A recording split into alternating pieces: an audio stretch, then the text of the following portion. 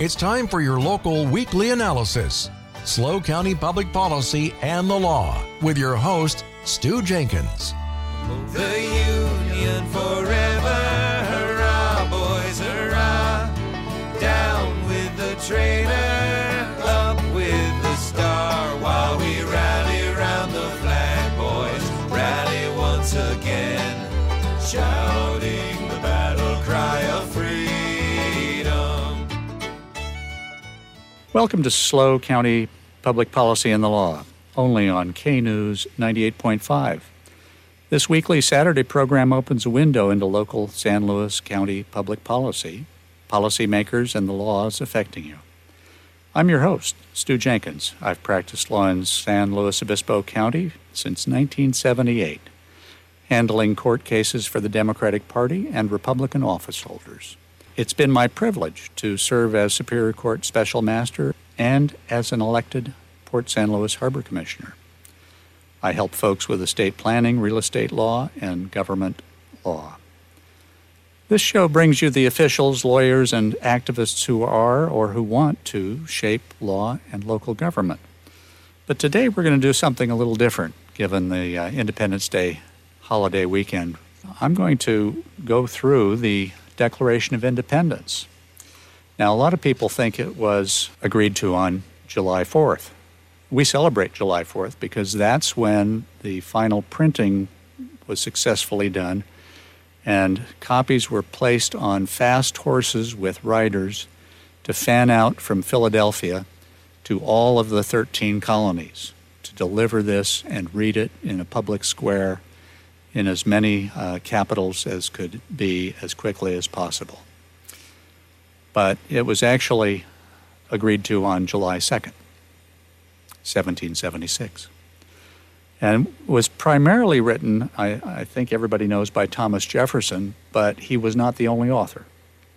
The other two authors were a newspaper publisher, Benjamin Franklin, who helped him change some of the language so it would be more acceptable to the ear of the colonists. And our second president of the United States, not yet formed the United States, John Adams, who was a very good writer, but he was disliked. And he actually recruited Thomas Jefferson to write it because he knew everybody liked Thomas Jefferson. So here's their final product. And I think it's fitting that we read it, and I think it's fitting that you sit down with your children and your family and read this and go through it. I'm gonna pause and comment on a few things. And my very good assistant, JC here, who runs the board, if you have any questions or have any thoughts, absolutely chime in. The first phrase of this is very important. The unanimous declaration of the 13 United States of America, comma. I'm not going to read all the commas. But what's unique about this, I think, for today's audience, is the word united is not capitalized. Because what these were 13 united separate states in America.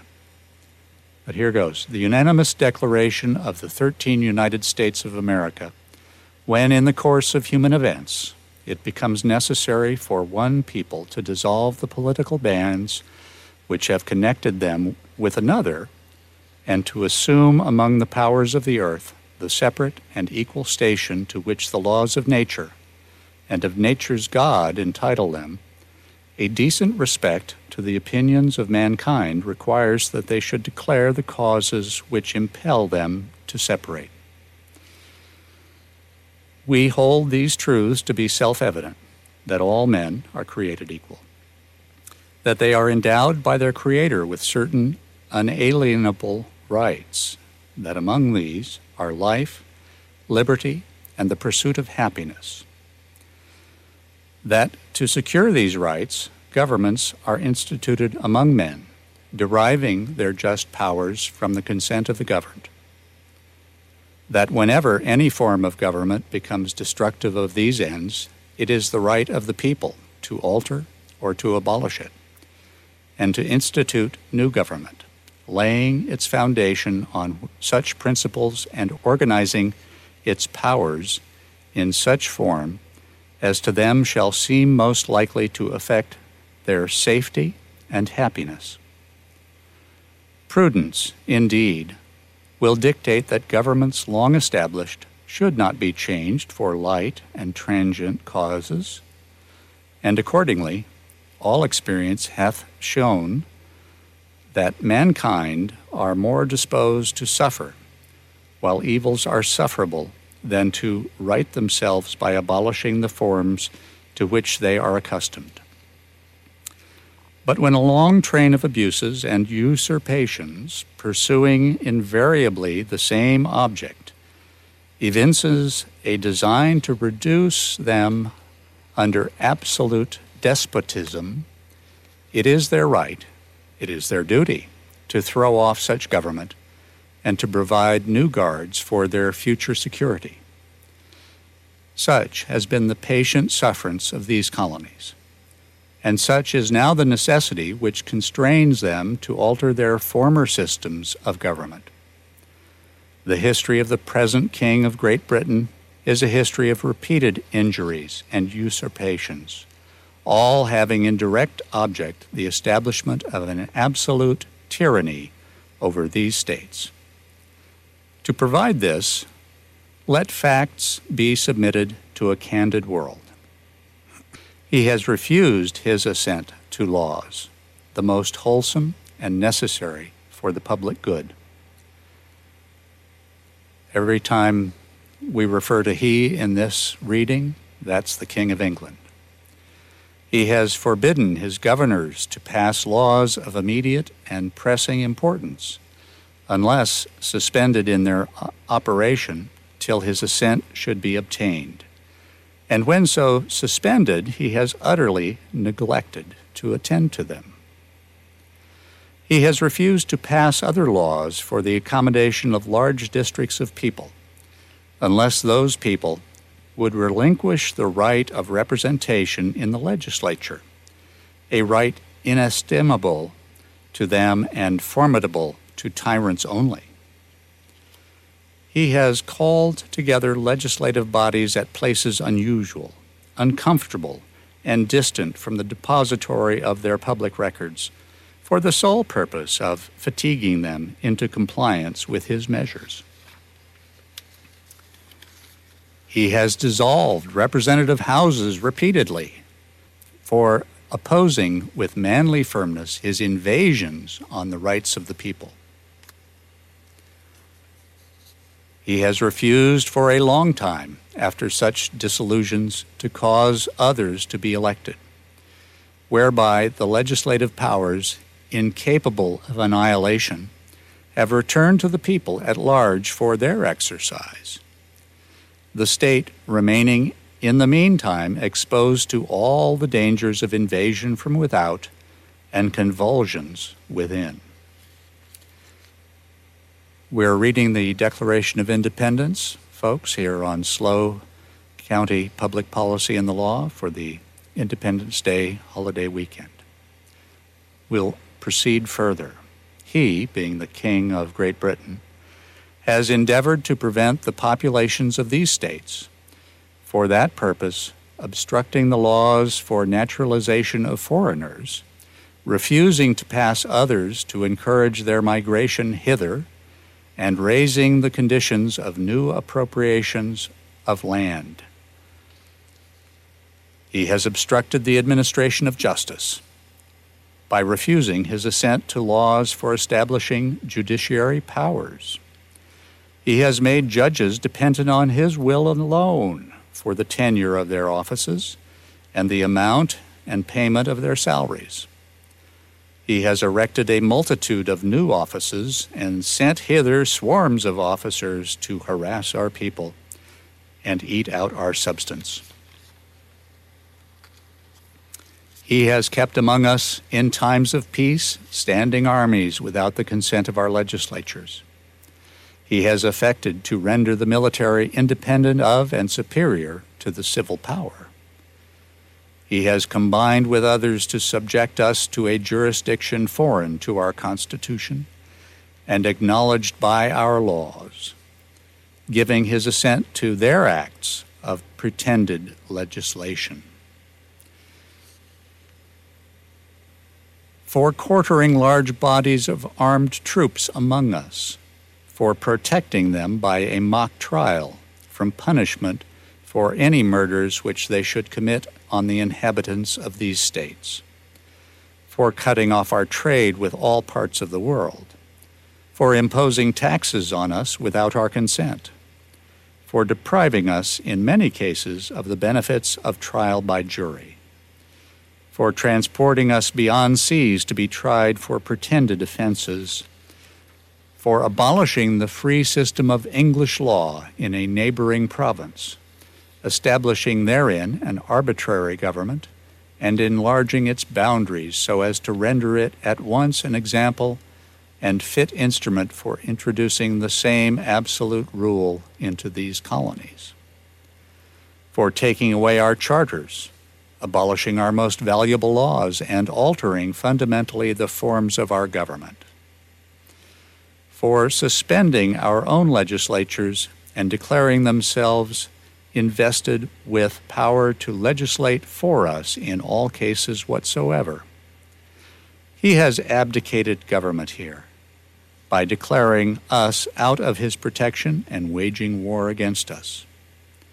He has plundered our seas, ravaged our coasts, burnt our towns, and destroyed the lives of our people.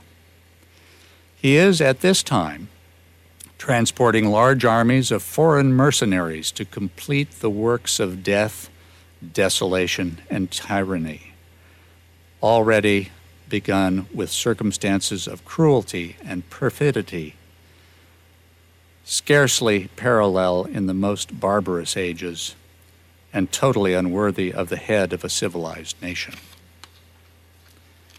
He has constrained our fellow citizens, taken captive on the high seas to bear arms against their country, to become the executioners of their friends and brethren, or to fall themselves by their hands.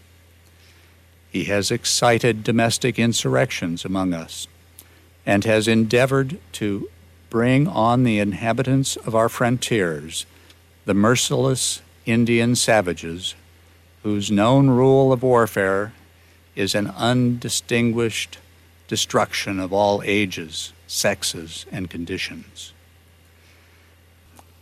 In every stage of these oppressions, we have petitioned for redress in the most humble terms. Our repeated petitions have been answered only by repeated injury.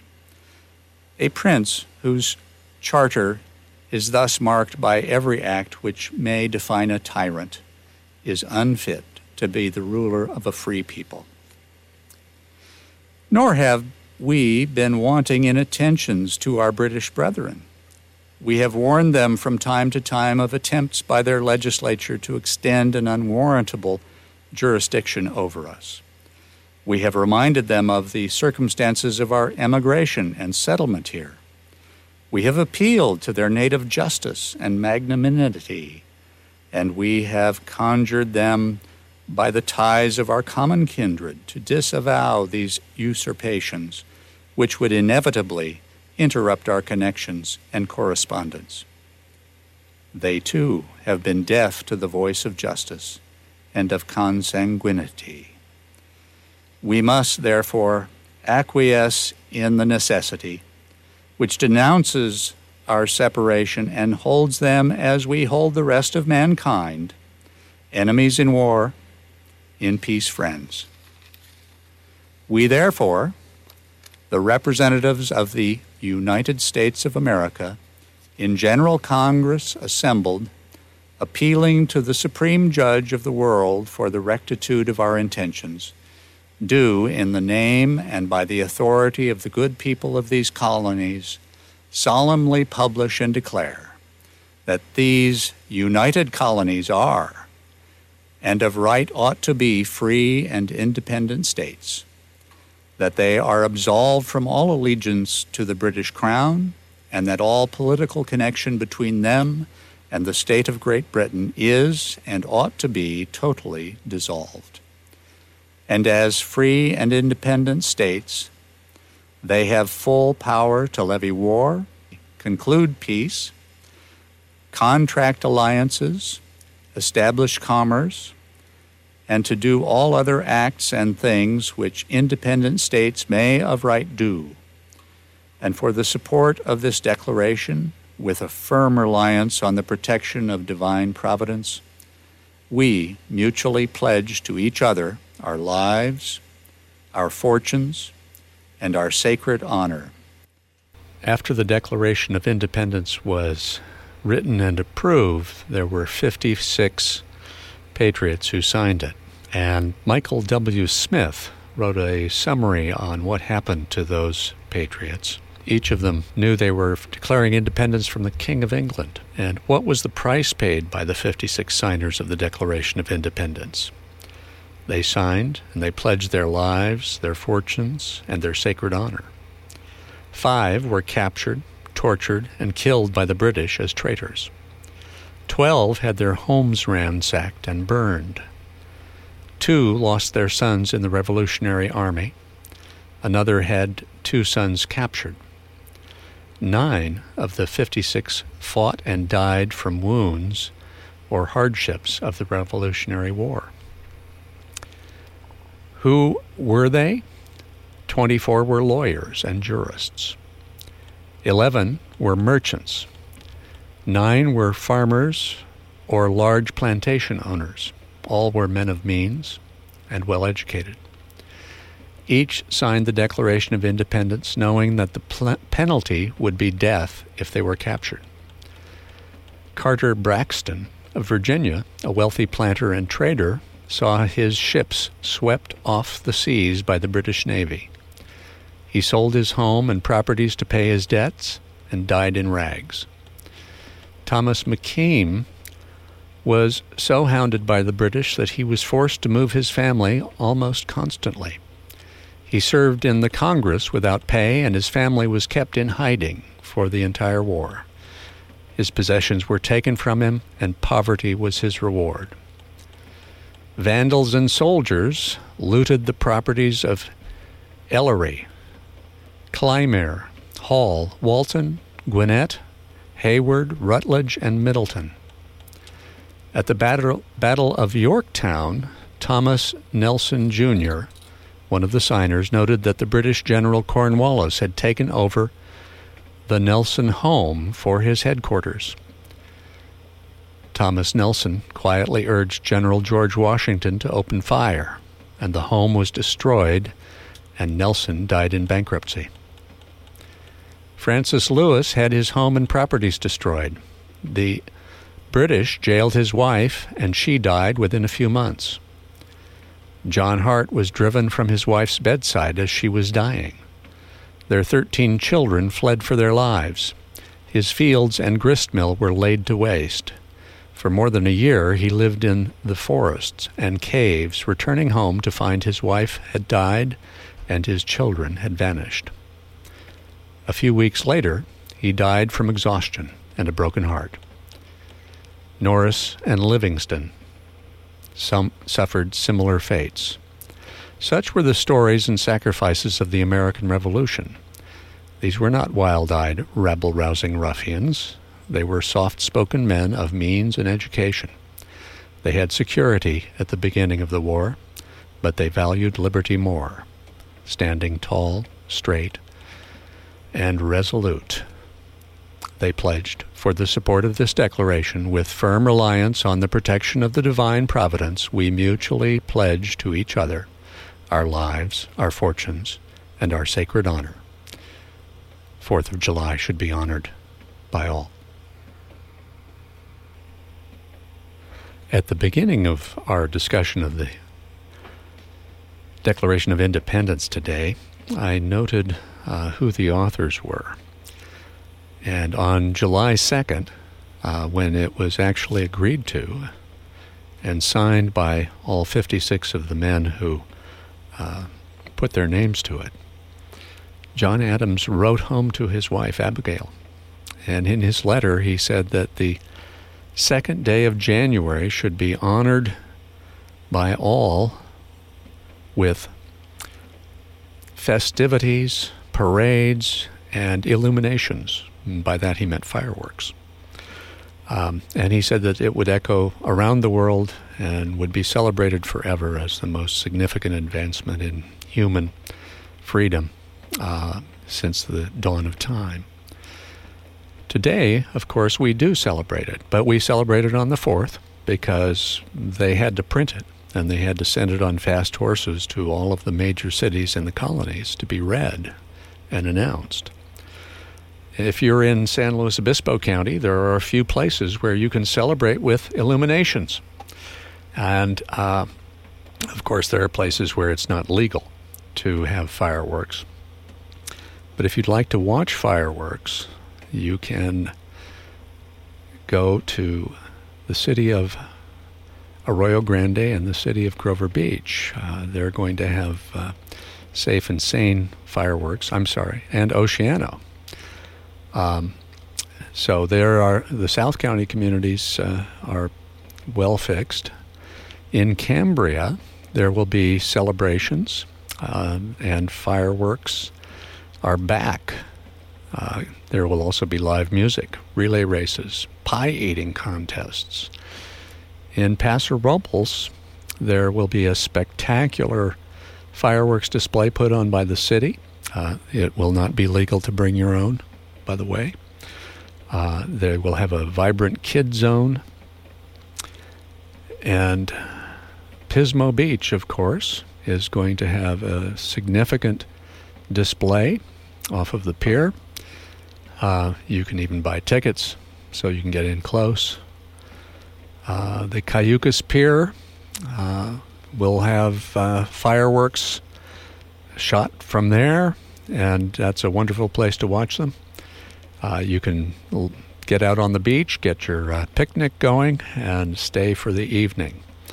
So if you have a chance, go to all of these events. I don't know if Templeton is having fireworks in the park this year, but if they are, that's also a wonderful place to go. Well, thank you for listening to SLO County Public Policy and the Law today and our special on Independence Day. Be back next week. We're going to be speaking with one of the candidates for 5th District Supervisor. We're going to be speaking with Heather Moreno, who is one of the candidates for the 5th District Supervisor in the election coming up in March of 2024.